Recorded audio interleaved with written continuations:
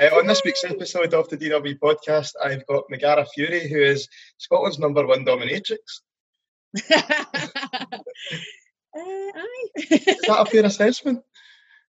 I like that assessment. I'll take that. That's Aye. fine. Aye, a bit different from our usual guests of politicians, musicians, people that wrote books, anything along those lines, but I think it's an interesting... Fucking yes, putting domination on the map here. Exactly, so tell us a wee bit about it. How did you get into it? So, there's a whole convoluted story, but basically, you know, when I was younger, I lived in the suburbs, and it's just women stayed at home, guys went to work. It was the 80s, and it was just very much like that. And I just didn't ever want that for myself. You know, I wanted to be the boss. I wanted to be in charge. I wanted financial independence, like all of these things. Because the last thing I wanted to do was be like the woman across the road who was just collecting dugs and white ornaments with a white carpet, and she spent all day just picking wee bits out of carpet and all that, and I'm just like, I can't, that's demented. It's almost what's happening is just now, isn't it? Means being stuck inside and waiting. I know, it's all come full circle. Fuck totally. So careful what you wish for. So I just decided that even at that age, I was about 8 or 9 years old, and I just knew that like I wanted to be in charge in my own company and all that kind of stuff. So fast forward a few years, I got into a couple of relationships and stuff, and I knew that I was kinky, but I didn't know it had a name. Do you know what I mean? Yeah. Yep. I thought I was adventurous or whatever you want to call it. So, and I bet there's a lot of people out there that, you know, are into things that you would essentially do, but don't realise, you know, that's bondage or that's... Oh, but I keep saying this. So I do talks at universities and stuff, and that's the one thing that I say is that everyone's kinky, they just don't know it has names. Like, and if they did know it had a name, then they would be able to go and look up stuff and be able to make their sex life even better if they would just admit that it's got a name. It's like saying that you drink too much but not calling it alcoholism so you don't get the help. 100%, aye. Right? So it's almost like you don't want to admit that's what it is, because there's... You need to name it. Aye, it's a taboo, or there's negative connotations, or there's 100%. Exactly. There's so many different areas where that happens. Like, so, for example, one thing that a lot of people do is they have missionary sex, but they get their legs pinned over their head, or the guy pins the legs. It's a pure common thing, isn't it? Okay. So any form of restriction of movement is called bondage. So if you then call that bondage rather than just, I get my legs pinned over my head, then you can start looking at bondage porn, you can look up bondage sites, you can look up bondage methods. You can then get into shibari rope bondage, which is beautiful. You can then take that another level and get into bondage that is like suspension bondage. You can create really beautiful scenes. You can go down another route, so you can get into chains, you can get into equipment, you can get into... There's loads of different things, right? But you don't know that until you know that it's called bondage, and you can start researching. So I would always say, you know, embrace it, because there's a whole world out there, like a big fucking candy shop that you could get right in about, and it'd be great fun. So name it. So you were young, and you had this in your mind that you wanted to be independent and, you know, be your own person. Totally. I've always been headstrong. Like my mum's always said that, you know, I've always been headstrong. I've always been quite a lucky person. So, you know, she's always said that if I fell into the Clyde, I'd come out with a salmon in my mouth. She's like, everything you set your mind to, it happens, because, you know, it's part luck, but it's part just work, and it's part not letting things hold me back, you know, like negative self-talk, self-doubt, letting other people's opinions sway me. I just do my own thing, and that served me well for quite a long time. So what was your first steps then into the industry? So I had a boyfriend. I knew I was kinky, all that stuff. I didn't know it had names. I started dancing. I was a stripper for a wee while. And I really enjoyed that. That took me around the world. It took me into a marriage and then back out of a marriage and all that. So did you meet someone through your work? Not through my work, but I had a friend who I worked with in Newcastle. Right. A lassie called Diane, and she'd went over to America and married a doctor over there. Okay. Which was hilarious because he never knew she was a stripper. So she's in Newcastle. I was living in Newcastle at the time. She's in Newcastle and she's over there. He didn't know she was a stripper. He thought she just worked in PR. Right. Kind of true. And so she went over and we all, me and the lassies all jumped over, and there was a couple of them were bridesmaids, and I mean we were wild, right? I don't know how the fuck he didn't know. What did they think she was doing? PR? Right. So there's all these lassies who look, talk and walk like strippers right, at her wedding, and I'm like, there's all these like really, because he was quite a posh boy, quite well-to-do people, and he was American, aye.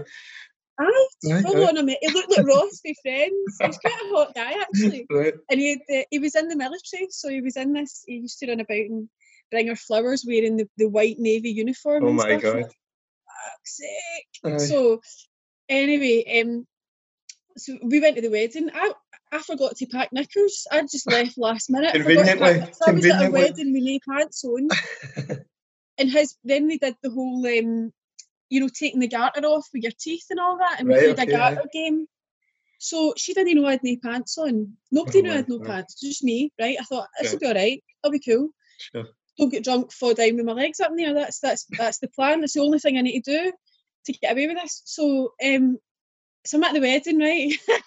And they're playing this game, and then apparently in America, there's other people that need to take part in this, right? Right, okay.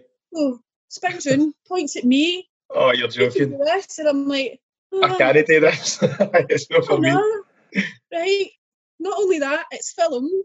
Oh my god. So the camera's like straight facing me, and this guy's pulling my leg up and taking the fucking garter off, and I'm just like, I want to die. I fucking die right now. Camera pointing right up my fucking skirt. Oh no. And I pretty much ruined their wedding video. So there's a cut and an uncut version of his wedding video. There's a fucking there's like an emoji that comes up. So I just totally digressed there, but it's just a funny story. It popped into my head. Totally. But yeah. So anyway, so she's married to this guy. And when we were over, just after she got married, he went on a tour with his military thing. So he was away for 9 months.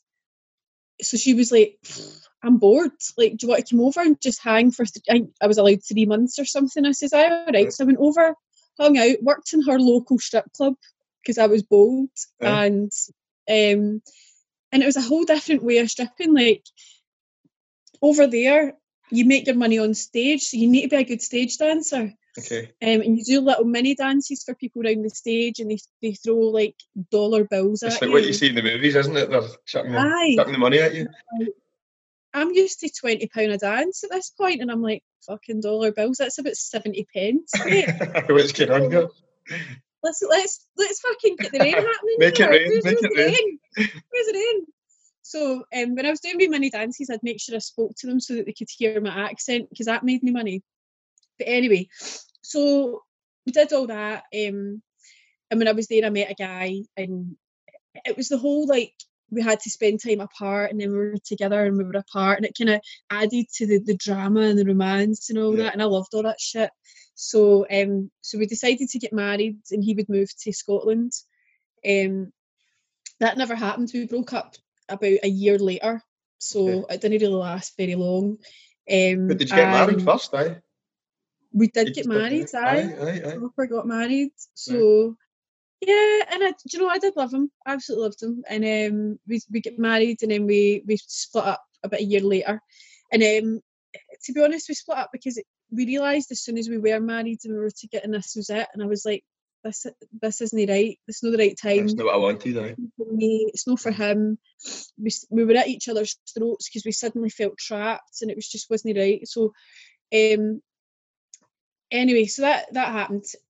So during that time when we were kind of together but splitting up and all that kind of stuff, I decided to go to uni. I thought I'll put roots down, because I'd said to him, we either have kids or I go to university. That's the two choices here, because I'm not going to spend my life in limbo. I need something. So I went to university, and I did a degree in geology. During that time we split up. Also during that time I met somebody when I was dancing in Glasgow who knew of a dominatrix that was looking for somebody to train. Right, okay. So this is how the story all ends up. I know it's convoluted and all that. No, not at all. With the fucking bits. So I'm sitting in the club and the guy's talking to me about this lassie she's got a cool flat and she works in the dungeon and all this stuff, and I'm just like, this sounds brilliant. Like, sign me up. I'd love to do that. Aye, exactly. Sign me up. Where do I sign? So he put me in touch with her, and I went up and did a session at her place. And when I did the session, it was kind of like she was almost observing but also teaching at the same time. It was kind of odd. And she just brought in this massive like bodybuilder guy, like a big fucking imposing looking guy, right. with a mask on, right? And I'm like, oh my god, did it take you back a wee bit at first? Aye, like, do they all look this? So I'll get funny stories about him, but I'll tell them later. So he came in, she's like that, right, tell him to kiss your shoe. And I was like, kiss my shoe? And he was like, okay. And he just did it, and I was like, this is great. I've got the power now. This is the power I've wanted. I was jumping about the couch pretending I was She-Ra. So she was like, do this, do that, taught me how to use a whip and stuff, and I was like, I'm into this, man, in a big way. And after that one session, she just said to me, like, you're fine, like, you can just start booking people in and I'll just train you as you go along. And I was like, okay, cool. So and was she quite like, you know, encouraging of that and wanted you to do it? Because I'd almost feel that certainly in Glasgow, I can't imagine there's many yous out there. You know, is there a lot of yous? Are you kidding? I'm alien to this. I'm alien to this. I don't know, because I'm not giving it names. Aye. Glasgow's saturated with dominatrices. Honestly, aye. Absolutely saturated. Right. Okay. There's far too many of us, and there's people that dip in and out, right? And we call them pop-up doms, because they just pop up, make money, and then go away again. Get a boyfriend, or they go back to work, or it's not for them, or whatever, right? So just we pop-up doms. But the mainstays, there's loads of us. So there's myself, there's Argenta, there's Lilith, who trains me. There's Alicia. There's a duo called Schoolgirl Doms. Right. They're not actually schoolgirls. Let's be clear on that. Just to be clear, they just dress up and act like brats. It's brilliant. There's also Scarlett, who's been a mainstay for a long, long time. There's who's the girl? Megara, is it competitive? I mean, the way that you're talking, it's like, you know, you're friends with these people and you know you're quite supportive of them and you like them, but I'd imagine it is quite competitive. It's a business, right? So obviously you want to put your best foot forward, but you don't climb by standing on other people. Do you know what I mean? Aye. That just makes you look bad. It makes you look like you're a squabbler and you're into drama. Right. So I mean, I've got nothing but respect for other people. One thing that I don't like is people that make the scene harder or cheapen the scene, you know. So if you're doing discounts and things like that, it's a race to the bottom. Aye. Be better. Don't discount. Don't be cheaper. Be better. That's what I would say, and that goes to anybody that's even starting out. You know, I fell into the trap early on of doing discounts because I was trying to get as much money as I could. Aye. And what I found was that then somebody else would do even cheaper, and then I had to go even cheaper, and I was like, oh, wait a minute here. I'm not wanting this. Right, we're competing with each other for no reason, and what's happening is guys are now going, I'm not paying that. You need to. She's doing it for that much, and they cotton on to it, you know. Right. So that's one thing that I think is a bit mental, that people do discounts.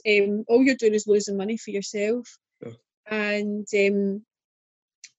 I just think, you know, play safe and don't do discounts, and I've got no issues, you know. But yeah, I like all the last season scene, and I've got a lot of respect for them. It's a hard game. And obviously you were brought onto that, you know, so someone that was already doing it have you ever taught anyone else or gave them some introductions? And I've taught a couple of people. Is that usually how it works then? Is that, would you go to someone, or people don't realise it's an actual job and it's work. I think what people think is that you get to swan about in latex all day and your phone just rings off the hook, you know, guys want to talk to you. Yep. know how it happens. You know, you've got to advertise. You get out what you put in. You've got to have a fucking smart website. You have to do your social media marketing. You have to interact with people, customer service, sales, bookkeeping as well, because you're self-employed, so you need to register for tax. So it means you need to keep your receipts and do all that. There's a whole thing to it. I actually wrote a CV the other day, because I thought, what if I do need to start applying for jobs? Like, what will I put on my CV? So I started writing it, and I was just giggling away at like some of the stuff that I was writing, and I was like, health and safety, hygiene, you know, protection of from transference of bloodborne pathogens and body fluids and all that. And I sent it to my pal, and she was like, body fluids? Oh no, that's something. You know, like, maybe we want to change the word in that. And I was like, well, I just thought, you know, with the coronavirus and stuff, it might give me a head start. The thing is, there must be so many transferable skills for what you do, you know. Oh my God, thank you for saying that, because this is one of the things that I keep saying is, when you're in the adult industry, and it's widely known, but there are people that are too naive to know this, right? And especially see the people that are trying to jump into the adult industry now because they're all losing work. Yep. Once you're in it, right? It follows you about. So your online profile, you can't delete everything that you've got online. Sure. And in order for you to be successful, you're going to need to put a lot online. Yep. So you're almost making yourself vulnerable in a certain way, aren't you? Would you say? Exactly. Right. And I'm like, think long term. You know, you might get help from the government. We don't. Aye. So I actually seen something, Megara, without digressing too much. Was it last year? And you were talking about, you know, why sex workers or people in the adult industry should join trade unions as well and get involved. Was it GMB that were backing that? Or was it? We've got our own branch now. Aye, that's brilliant. We have our own branch. We recently fought a campaign called Ask the 700, but I'll talk to you about that later.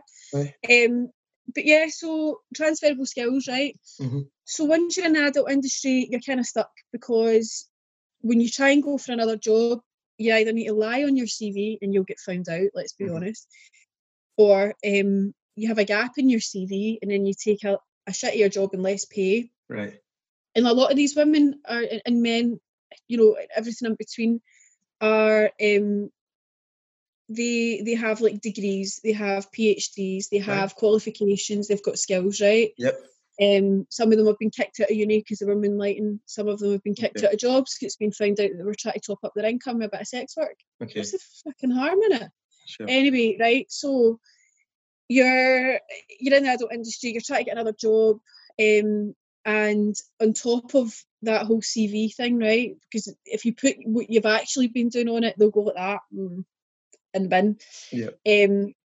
On top of that, you've got politicians, elected officials, women's groups, swearfie groups, rad femmes, all telling the press and putting it out there that we're all alcoholics, drug addicts, we've all been abused, we've got mental health issues. And as soon as an employer, even if he didn't have an idea, or he or she would be willing to take on somebody in the adult industry, they're going to hear all that and they're going to go, that's absenteeism, that's going to cost me money, they're going to be unreliable, will they turn up for work, what's their attitude going to be like? It's a challenge, it's an uphill battle already, isn't it? Exactly. And see, when you've got these women's groups that are going, get a real job, and you're like, well, we're trying, but you're not making it very easy for us. You're putting barriers in place here. Aye, because there's people that do want to leave and they can't, and there's people that don't want to leave and they're being shamed for it because they want to do their job, they enjoy their job, and that kind of shame comes from outside the sex work, but also within as well.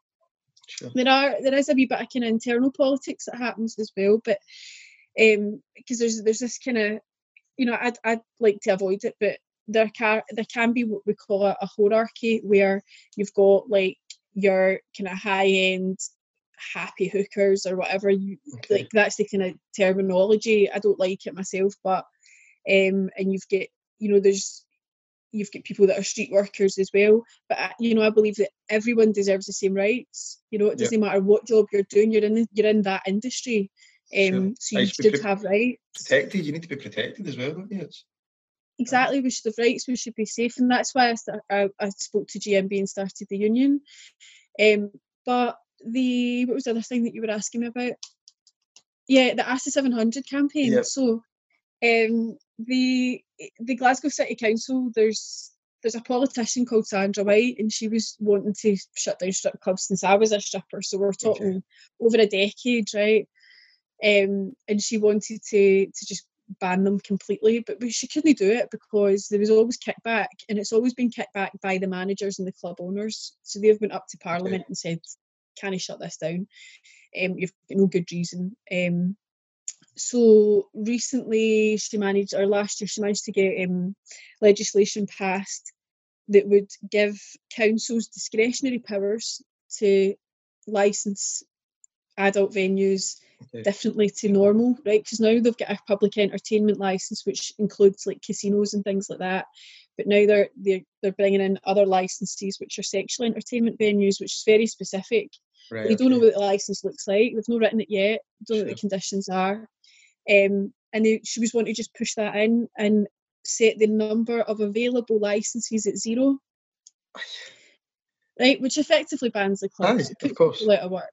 There's uproar about that. So, what party was she from? Was she this Sandra White? SNP. SNP, right?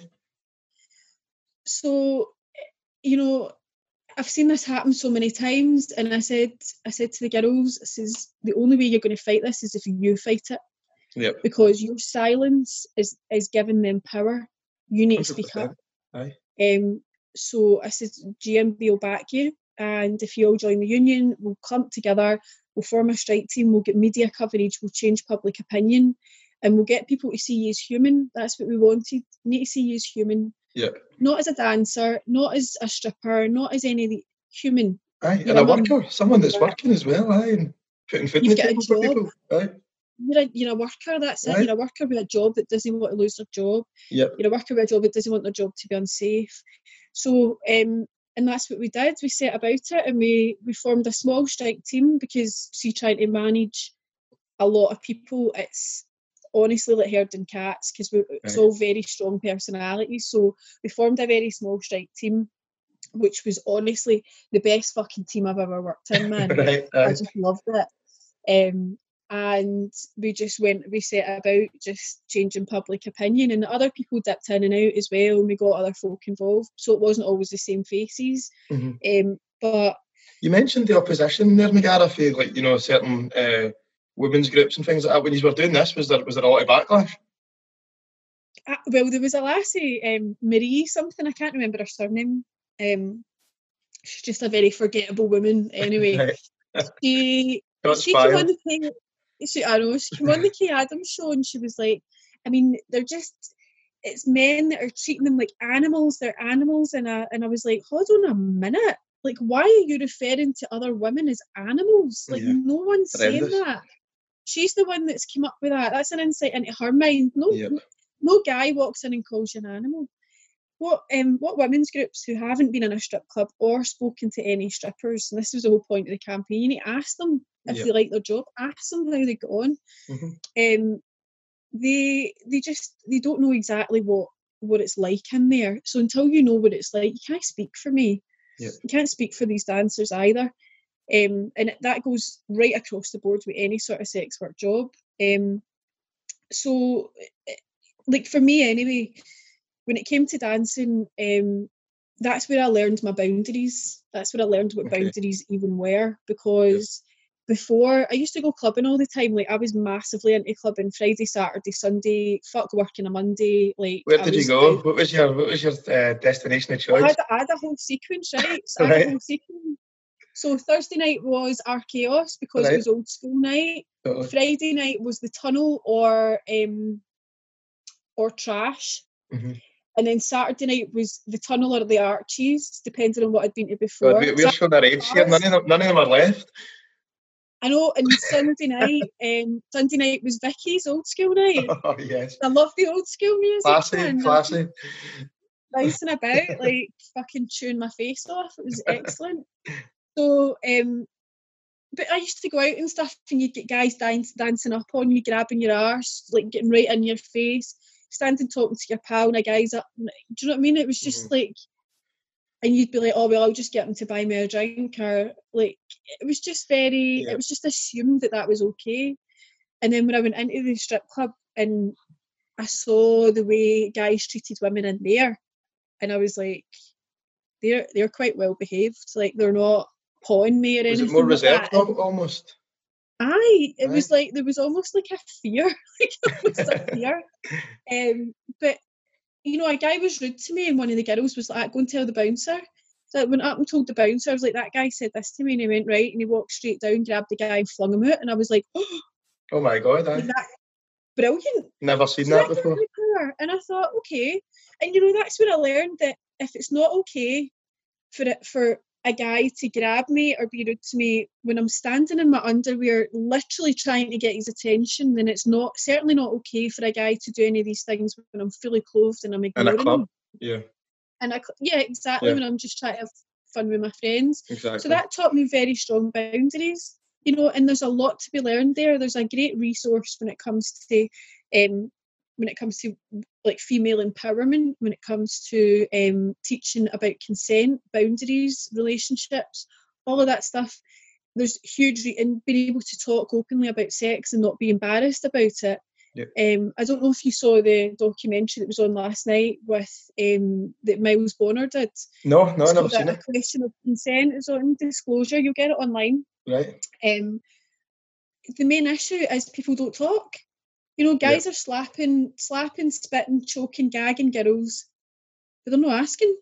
And it's because they're too embarrassed to ask. Yeah. And they just think, well, maybe they like it, or maybe they'll just want it because I've seen that somebody done that, and like, fucking ask. Like, but people are so embarrassed, they don't know how to, they don't know, they're like, I don't know the words. What do you put that down to though? Why do you think people are, you know, hesitant to ask that question or discuss it or talk about it? Or... I guess they don't want somebody to point at them and go, hey, that's weird. Yeah. You know, you're it's weird. That fear of judgment, isn't it? Aye. Or they feel pressure to perform. I'll need to be as good as this guy that I've seen in porn. Porn's an act. It's all acting. Yeah, totally. So it's a bit mad. But yeah, so we did the campaign and it went really well. The vote was meant to be April, May, but I doubt that's going to happen considering what's happening just now. Have you had a gauge of what other politicians are thinking about it? You know, what our peers in the SNP are thinking, or is it just this one woman that's kind of leading the charge? She's got a few pals, quite a lot of pals. Right. You know, over in Edinburgh, there's like Ash Denham, who's like very anti as well. And they're all pals with Julie Bindel, who's like a notorious, like absolute man loather. She absolutely hates guys. Okay. And she refers to women as vessels and all these horrible things and madness. Meat. And I'm just like, you're the one that's saying this. Yeah. But what you're doing is trying to put the words in guys' mouths, when really it's you. Aye. It's her. Like, totally. She's got a real dislike. So we did the campaign, and then for the very first time ever, we managed to get I think this is the first time in the whole entire world we've managed to get 11 council members in a room with 8. So there was myself, there was Ria from GMB. So I'm not a dancer, Ria's not a dancer. And then the rest were all dancers, so another 6 people. So 6 dancers, 11 council members and 2 trade union reps in a room together, having a discussion like adults, friendly, and you know, there was a mutual respect there. And like I said to the council, you know, you've got the power to make these licences brilliant. Yep. But these lasses have got the knowledge, and you're no good listen without to each them. other. Aye, listen to them. They're the one that's in the spotlight. Aye. It needs to be collaborative, and it needs to be their voice, not my voice. And I said that to them. I said, I've been out of the game for a long time, so I need to defer to these girls. So if I need to defer to them and I'm an ex-stripper, then you need to defer to them. Totally. You know, nothing, there was no decisions made without going through the girls. Are you happy with this? Are you okay with that? You know, and how do you want the tone of this to be? And that it worked. It really did work. We had a few hiccups along the way. Like, we had somebody try to hijack the whole entire campaign and just make it all about them, and we were all like, no, like, this isn't about one person. This is a collective here. You know, and we all agree on something, or it doesn't happen, and that's it. So she kind of took the hump with that, and is she still involved? No, she went to Oh papers and no. called me a bully and all that, and I was just like, Oh dear. okay. And yeah, I was on holiday when that came out, so it's just these things happen. Do you know what I mean? Some people just get a wee bit too ahead of themselves, and it's whatever. You know, there's no love, no ill feeling, and no love lost. You know. Totally. But we just cracked on anyway. It was stress we didn't need at a time when it was already horribly stressful. Those lassies fucking crying and all that, and somebody's photo. This person put somebody's photo online that shouldn't have been online and outed out to her whole family and all that. It was just, you know, pretty. And I'm like, this is just careless mistakes. It wouldn't be made if you just fucking spoke to us. So do you feel there's a lot of that in the industry where, you know, families don't know about it and girls are scared to open up? Or exactly, we're not there yet. We're not quite there yet. I've always been quite. Mum's always said that I'm headstrong, so you know, I did my audition and I went home and I was like, right, Mum, sit down. She's like, oh, I need to tell you what's going on here. And I was like, I went for an audition at Seventh Heaven and I'm going to be a stripper. And she was like, right, well, listen, if you're ever unhappy, promise me you'll stop. And I was like, aye. And she went, all right then. And that was it. That's just support of parents that you very rarely hear of, isn't it? I'd imagine that there's so many times out there where the opposite's happened. And well, that's the thing. It's just trust. You know, my mum knows I'm an adult. If I'm big enough to fly around the world, I'm big enough to decide what I'm going to do as a job, you know. Sure. Yeah. She stopped wiping my arse when I was quite young, so you've moved on. Like, it's your mistakes, you go make them, but you learn from them if you do fuck up. So, and that's kind of been my way of doing things anyway. I'm not scared of making mistakes. I'm not scared of fucking things up. It's just it's served me well, I suppose. But so it seems like a bit of a mad world just now. How's that affecting you, Megara? Because I'd imagine that, you know, a lot of the things that you do, you're getting, would you say, clients to your house, or you're getting customers along, and it's almost put a whole stop to that. Yeah, so my job is very hands-on. When I first left school, I worked in labs, so I'm used to aseptic technique, being very mindful of transferring like contamination and things like that. So in the hand washing thing, I've always done anyway, because I was just, that's where I was taught. Why are they telling folk to do this? They've been doing it for years. And I'm like, so it's like consent, innit? Like, I've been, BDSM community's been doing it for years, and then all of a sudden people are like, vanilla people are like, yeah, this new thing, consent, and I'm like, what the fuck have you been doing all this time? Exactly. So yes, so the same with the hand washing. I've been doing it for a wee while, and most people that work in my industry, I've got very good hygiene practices anyway, but that doesn't negate the fact that one-on-one contact is probably quite risky, because somebody could be not showing symptoms. So we just need to be, I had to be very, very careful at the very start. But now, obviously, lockdown sessions are just done. Like, so what I'm doing is I'm just making ridiculous content.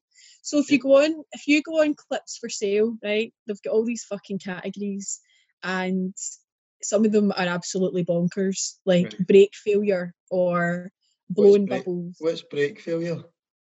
Brake failure, like, where your brakes fail. That's a thing. That is a thing.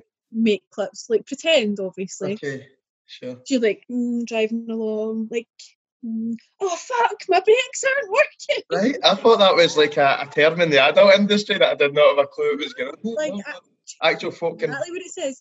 Another category, scuba. Madness. So there's everything on this Clip for Sale.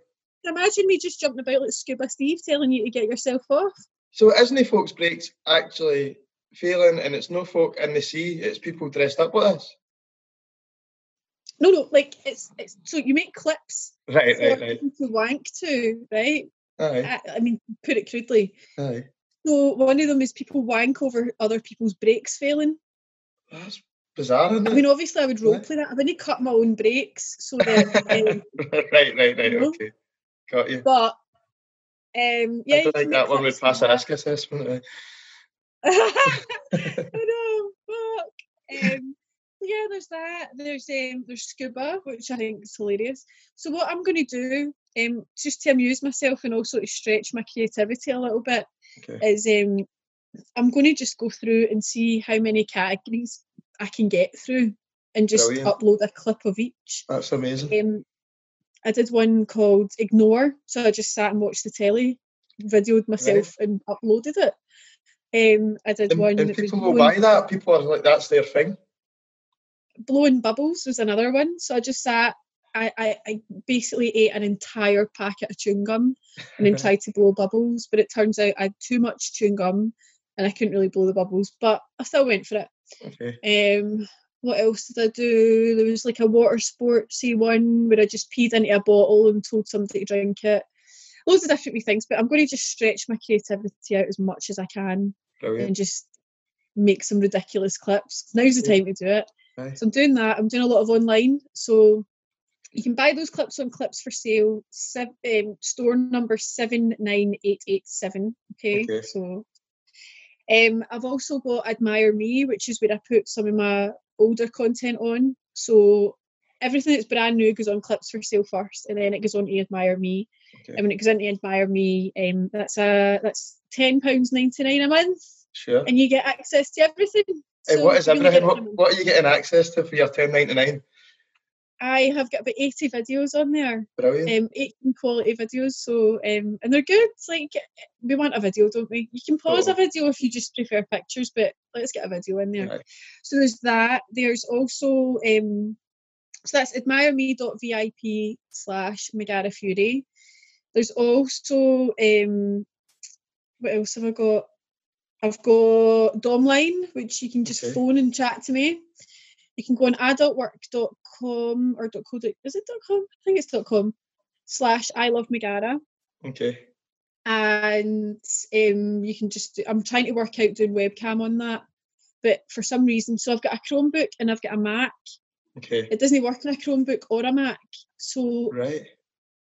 And I don't have a webcam for my Windows computer, so I've got 3 computers.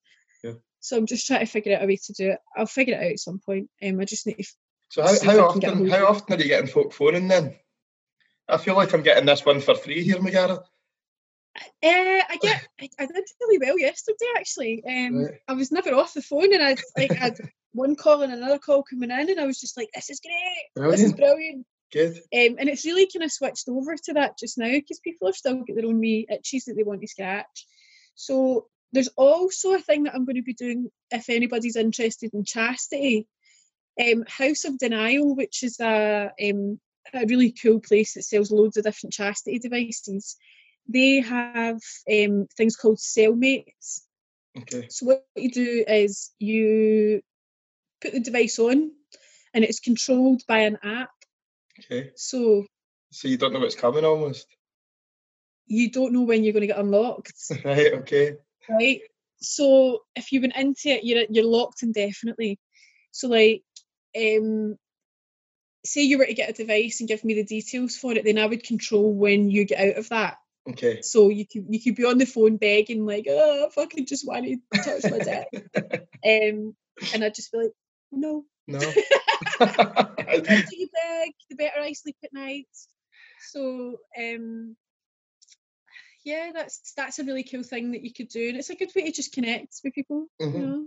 And I would imagine, obviously this is certain people's fantasies, or this is their pleasures, or this is the things that they're into. But what do you get out of it? What do you buzz off this? What's your thing? I'm just like totally fucking tickled by it all. Like I love it.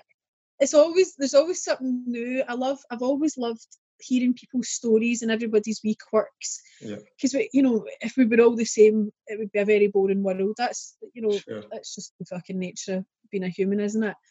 And I love all the mad shit that people are into. I just find it so fascinating. And I like reactions. Okay. So it doesn't matter what I'm doing. If somebody's really into it and they're reacting off it, I feed off that. I buzz off that. Aye. So for me, it's more of a psychological thing. It's like a psychological buzz. For some people, it's a sexual buzz and things, but for me, it's very psychological. And I just really enjoy it.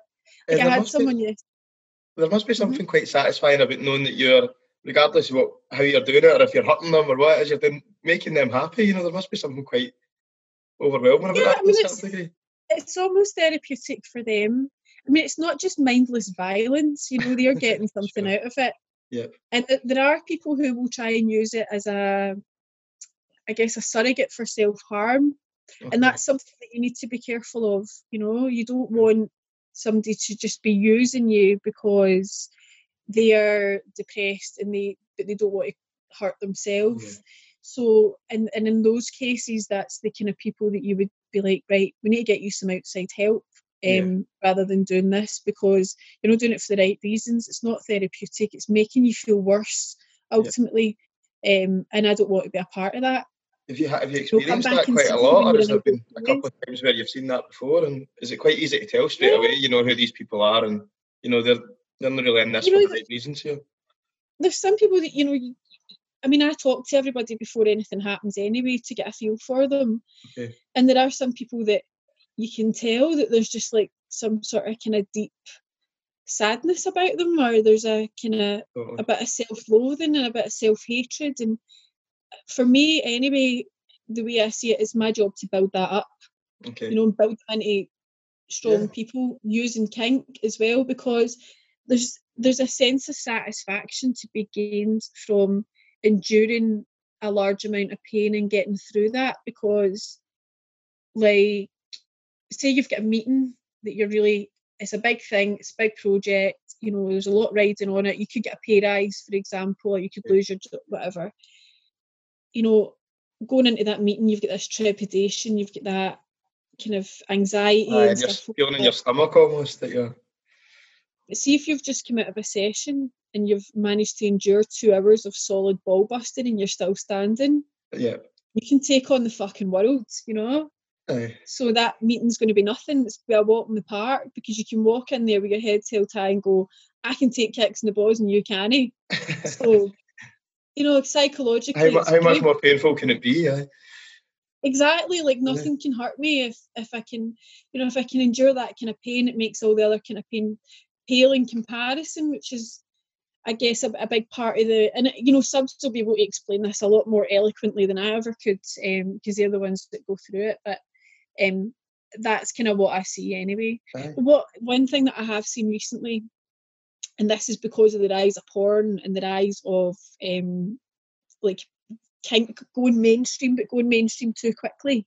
Okay. Because we're missing all the nuance. We're missing the fact that you need to have chats, you need to have consent, there's a lot of work goes into it before you even take your clothes off. Okay. So there's a lot of kind of bits that go into it. But what I'm seeing is people contacting me, especially younger guys, and saying, I just want domination. Right. And I'm like, you've not thought about this. You know, you've not done research. You don't know what you're into, and you're expecting me to guess what your favourite dinner is. So I'd imagine the older generation, or those that are more experienced, would come to you and say, I like X, Y, and Z, and that's what I want to do. Yes, exactly. So they go, I like this, but I don't like it like that, and I much prefer this done that way. And I'm like, brilliant, I can work with that. That's, you know, and I'll make that happen, and I'll turn that up to 11, and you'll fucking love it. When somebody says just domination, I just want dominated, and I'm like, mate, you've seen something in porn. You're too embarrassed to tell me what it is, so you're going to be like a fucking sack of tatties in this session. I'm not going to get anything out of it. You don't know, you know, you're going to leave here and go, oh, I don't like that. And I'm like, but you're probably going to blame me for being a shit dom when I'm not a shit dom. You've just not communicated. So there's a real strength to taking ownership of what you're into and what you're not into, and just, if there's anybody you can tell that to, it's a dominatrix. Like, we've heard it all, we've done it all. You know, I've spoon-fed somebody a jobby. I've like, you know, we've double teamed in. Me and my pal double teamed an old guy, and she was at the front and I was at the back, and we were like doing an Eiffel Tower in the middle and stuff. And it was just, you know, and I've had people dress up in frumpy clothes pretending to be their own wife, while I was flinging custard pies in their hair. I've done it all. You've seen everything, so that's an interesting one, because obviously you must get people coming along who've got partners and wives and girlfriends, and do you think that's something is that like I don't ask about that. It's none of my business what they're, just like my private life's none of their business. Totally. So that's their conscience to reconcile. That's Aye. nothing to do with me. All I'm there to do is just facilitate that kink thing that they're into. Aye. A lot of people, they tell me things that they've never told another soul. And You're the only person they can open up to, aye. And I take that really seriously. That's a big thing. You know, it takes a lot to open up. Yep. You know, I speak to people and you can hear it in their voice. They start off like very timid and very, and then when I'm like, all right, good, that sounds brilliant. What we do next? Aye. And you know, just let them know that they're okay. They're not a freak. They're not a weirdo. A wee bit of validation goes a long way.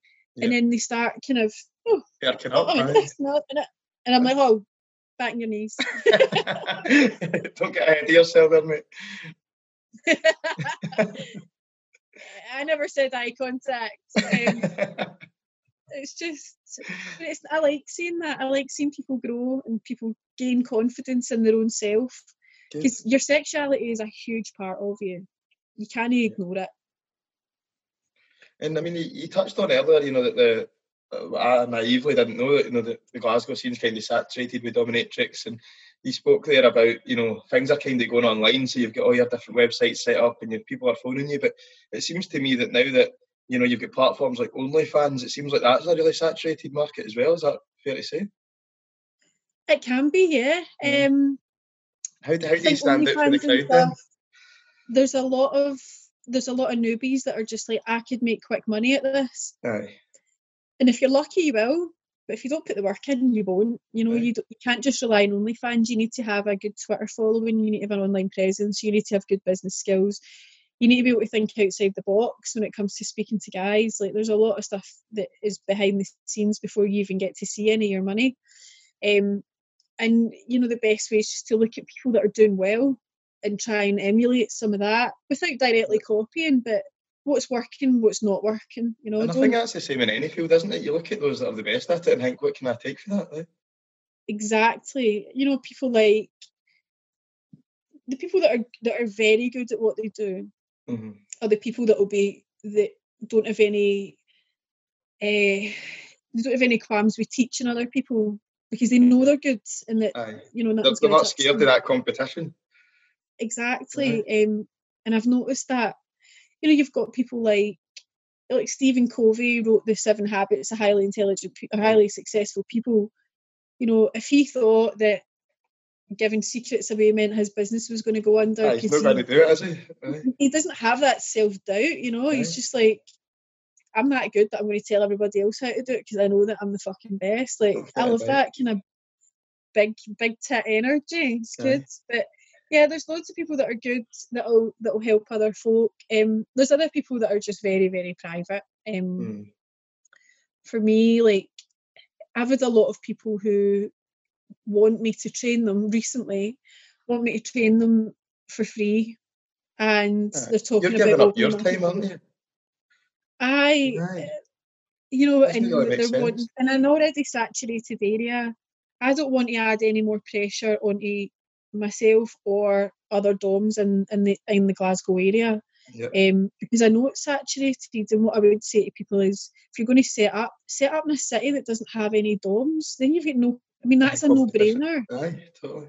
You know, Aberdeen, loads of money there, no DOMs. Right. Dundee, loads of money, no DOMs.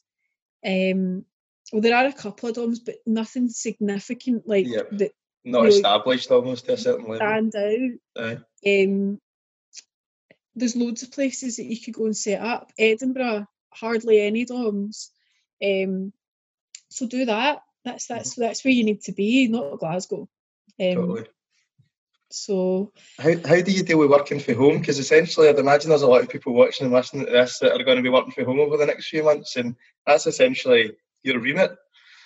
I've always worked from home, man. I fucking love it. Like, I can roll about in my jammies and then jump into latex and jump straight back into my jammies again.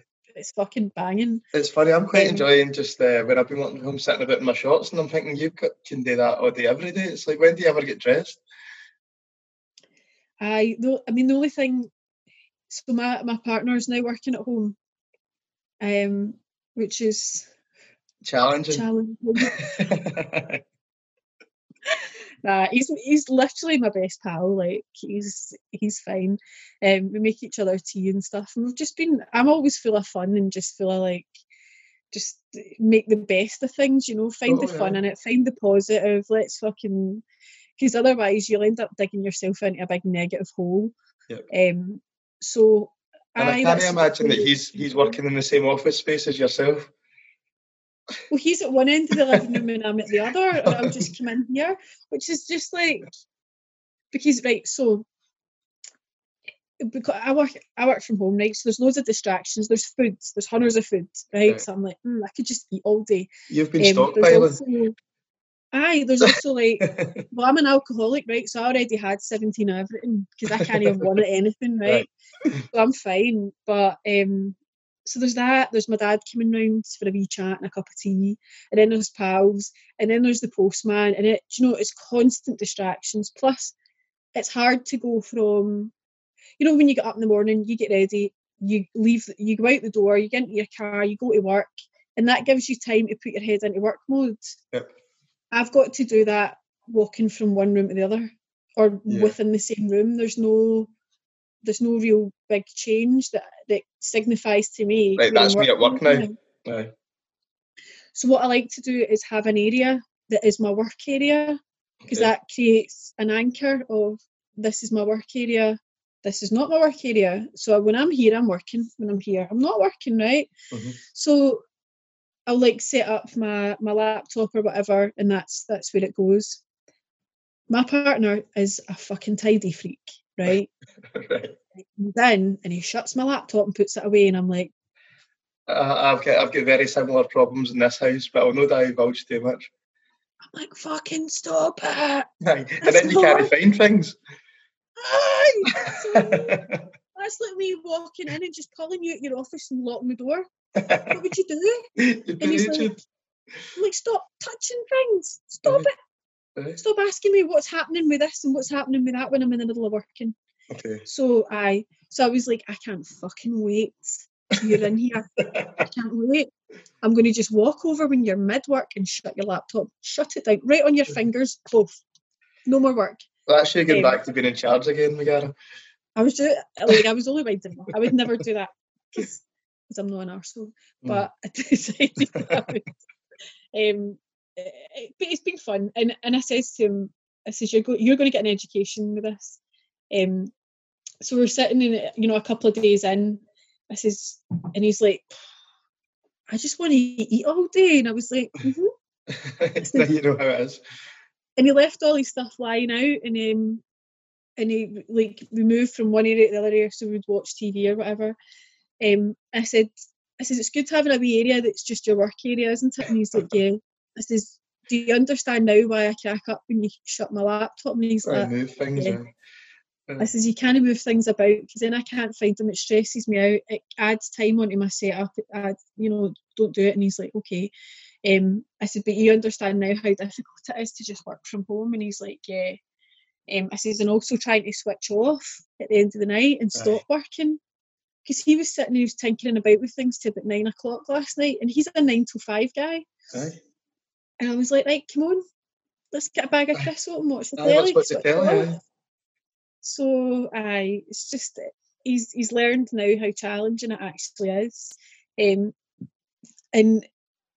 also, like, because I've been doing a lot of online stuff and making content and that, I'm just running about in my underwear, with my makeup and my hair done, and he's just like, just looking at me like, what is this? I'd imagine he's very supportive though, Megara. So sometimes he'll be on conference calls and I'll just be like, just like that, boobs. That's amazing. It's just mad, but he's having a good time. So, but yeah, and you're both keeping sane at the moment. Aye, we make each other laugh all the time, which is really important, especially with this. See, if I was living with a total miserable person, man, I'd be like, do you know what? You need to go out and get coronavirus. You're out the door, man. So, it's just it's been good fun. It's been good fun. I was running about the other day and I'd made content and I was in like a white white bodysuit thing and a wee skirt and all that. And I was just jumping about doing my usual, just trying to distract him when he was on calls and stuff. And I was like, do you want a coffee? And he was like, yes. And I turned round to go into the kitchen and he fucking slapped my arse. Totally thinking he's like the fucking boss in the secretary. I was like, oh. Back to work, you're going back to the office. It's too funny. So we've had a great laugh so far, and long may it continue, because that's what gets you through, and it just laughter. Exactly. What's the future plans for you then? What should people be looking out for? I don't know. Buy my fucking shit. I'm hoping that we get self-employed workers some money, to be honest. It's been ridiculous, hasn't it? I mean, I think there's been so much put out there in terms of like employers, but there's been nothing at all for self-employed. Absolutely nothing. I know. But what I'm finding really funny is see everybody that's been tax dodging. They're fucked now. I know, and I'm like, oh well. So it's hard going, isn't it? Exactly. I mean, I've always been tax registered, so I'm fucking thankful that I did it, and I'm thankful that I do put through what I make, because I've always need to do that anyway, because otherwise I wouldn't get a mortgage. But I've just always done it because I just think in the long run, I like contributing, I like being able to help people that aren't as well off or whatever. So at the end of the day, it comes full circle, doesn't it? Exactly. You get back what you give out. Totally. Which is cool. But thank God, because there's a new bill that's going through. Hopefully it'll pass without any hitches, but they're looking to give self-employed people 80% of their net, which is basically what your profits are after tax. So if that happens, my bills are covered at least. And anything else is a wee bonus. I've also ordered some gym equipment, and it fucking better arrive, man, because I am going. They're crazy. And also the legislation that they've brought in for this that says you're allowed one form of exercise a day. Aye. How are they monitoring? Does that mean I can't do squats and lunges? Is that totally? Or what if I say that I'm going out to walk a marathon? Am I allowed out all day? It's so vague, isn't it? It's ridiculous. It's like he's never heard of a SMART goal. I don't think he has. I'd be very surprised if he has. I know, specific, measurable, realistic and time-scaled. It's just mad. That's the leaders of this country, Megara. I know. Do you know what? As much as everybody slagged him and stuff, he has got literally the survival of the entire UK weighing on his shoulders. Aye, totally. I wouldn't want to be in his position, to be fair. And he's got to battle against the fact that he's always just been a big fucking daft character. But I think that I really feel for him. I really do. Everything he's saying is just getting absolute criticism, and you're not doing enough, and that must be super. I don't think I could do the job, but super overwhelming. And I think there's probably a part of it for, this is going to be an easy ride for me if I get this job, and it's been the polar opposite, isn't it? I know. Can you imagine?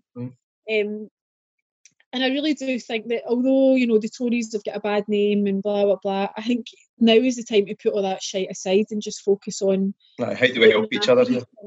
No time for partisan politics. Fuck off with that. I actually thought that was good, Sturgeon coming out and saying that as well, let's just put our rosettes down and actually try and make the best for everyone here, Oh my God, I know. And that's the mature thing to do. And I think that might be... I think this is going to change the landscape for a long time to come. It's definitely you can see it on a local level. It's put a lot of perspective out there. What I've seen is that Twitter's become a much friendlier place. People aren't cancelling you never each thought you'd other. see in a million years, eh? I know. So people aren't cancelling each other. Aye. You had right wing people, and then you had the hard left, and they were at each other's throats, cancelling each other out, left, right, and centre, over minor things.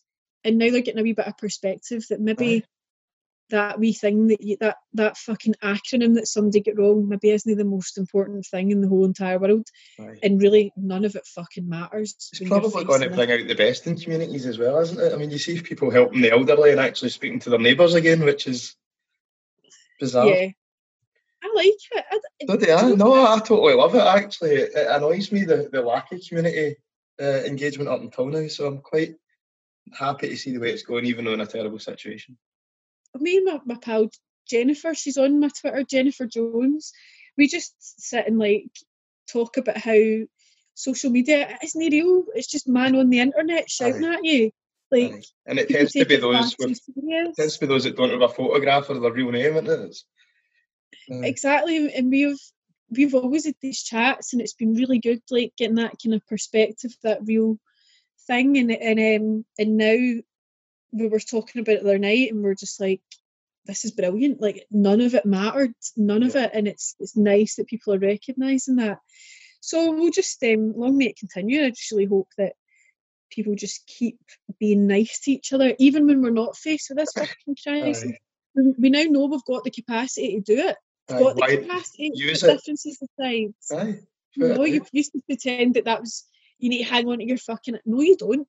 No, you don't. Ideals are fluid. They can be parked for community. They can be parked for the greater good. And people are realising that, and I'm loving it. Absolutely loving it. That was a call to arms there, Megara. I like that. Thanks. I'm always in my wee soapbox. I remember when I was about 15, I went to all different schools, right? I started off in a non-denominational school, and then my mum and dad split up, and I moved from the sunny suburbs of Garrahill and Mount Vernon, which was all a little bit posh, and get plonked into Hag Hill, which was just after Denniston. It was like the scabby bit of Denniston. It was absolutely bogging at the time, and I mean it's all been gentrified now, but fuck me, there was a door you used to be able to go up and you'd stick a fiver through it and somebody would flick a bit of hash out at you. It was brilliant. So is it still there? Right up Alexandra Park. Get the fence for a smoke with your pals. So it's just bonkers.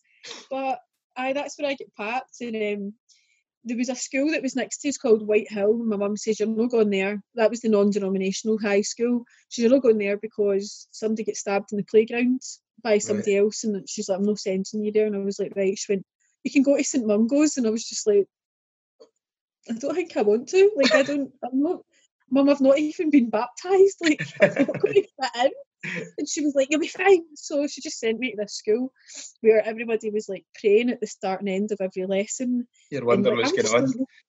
I'm not used to that. And if you didn't say the Hail Mary loud enough, you had to say it again and all this. And I was like, fuck, this isn't... Like, I'm not going to go for a job after school and be like, I can say Hail Mary's really loud, like, and do it 5 times fast. Right, hear me? Totally. It's just not going to stand me in any good stead. But so all different schools and all that. And when I went to the non-denominational school, the uniform was just a jumper. That was it. Wear what you want, your bottom half. When I went to the Catholic school, it was skirts for girls, trousers for boys. Okay. So it's fucking freezing in the winter, and they were like, just wear tights. And I was like, that's not going to cut it. Mm-hmm. Your tights get wet. You're walking about with wet, clingy tights all day. It's just minging. And they're like, just wear 2 pairs. And I'm like, no, because the wind blows through tights. It doesn't matter how many put a pair of trousers on. And my mum's going to go mad if she's got to wash like 10 pairs of tights every week. So, so I started a petition because I said it was sexy. And frankly, I found it quite creepy that male teachers were telling me to wear a skirt. So I made it like fucking tasty. And I did this petition. I get most of the school to sign it, and then I sent it to the headmaster. I was like, girls want to wear they want to wear trousers. Like, they want to at least have the option to wear trousers.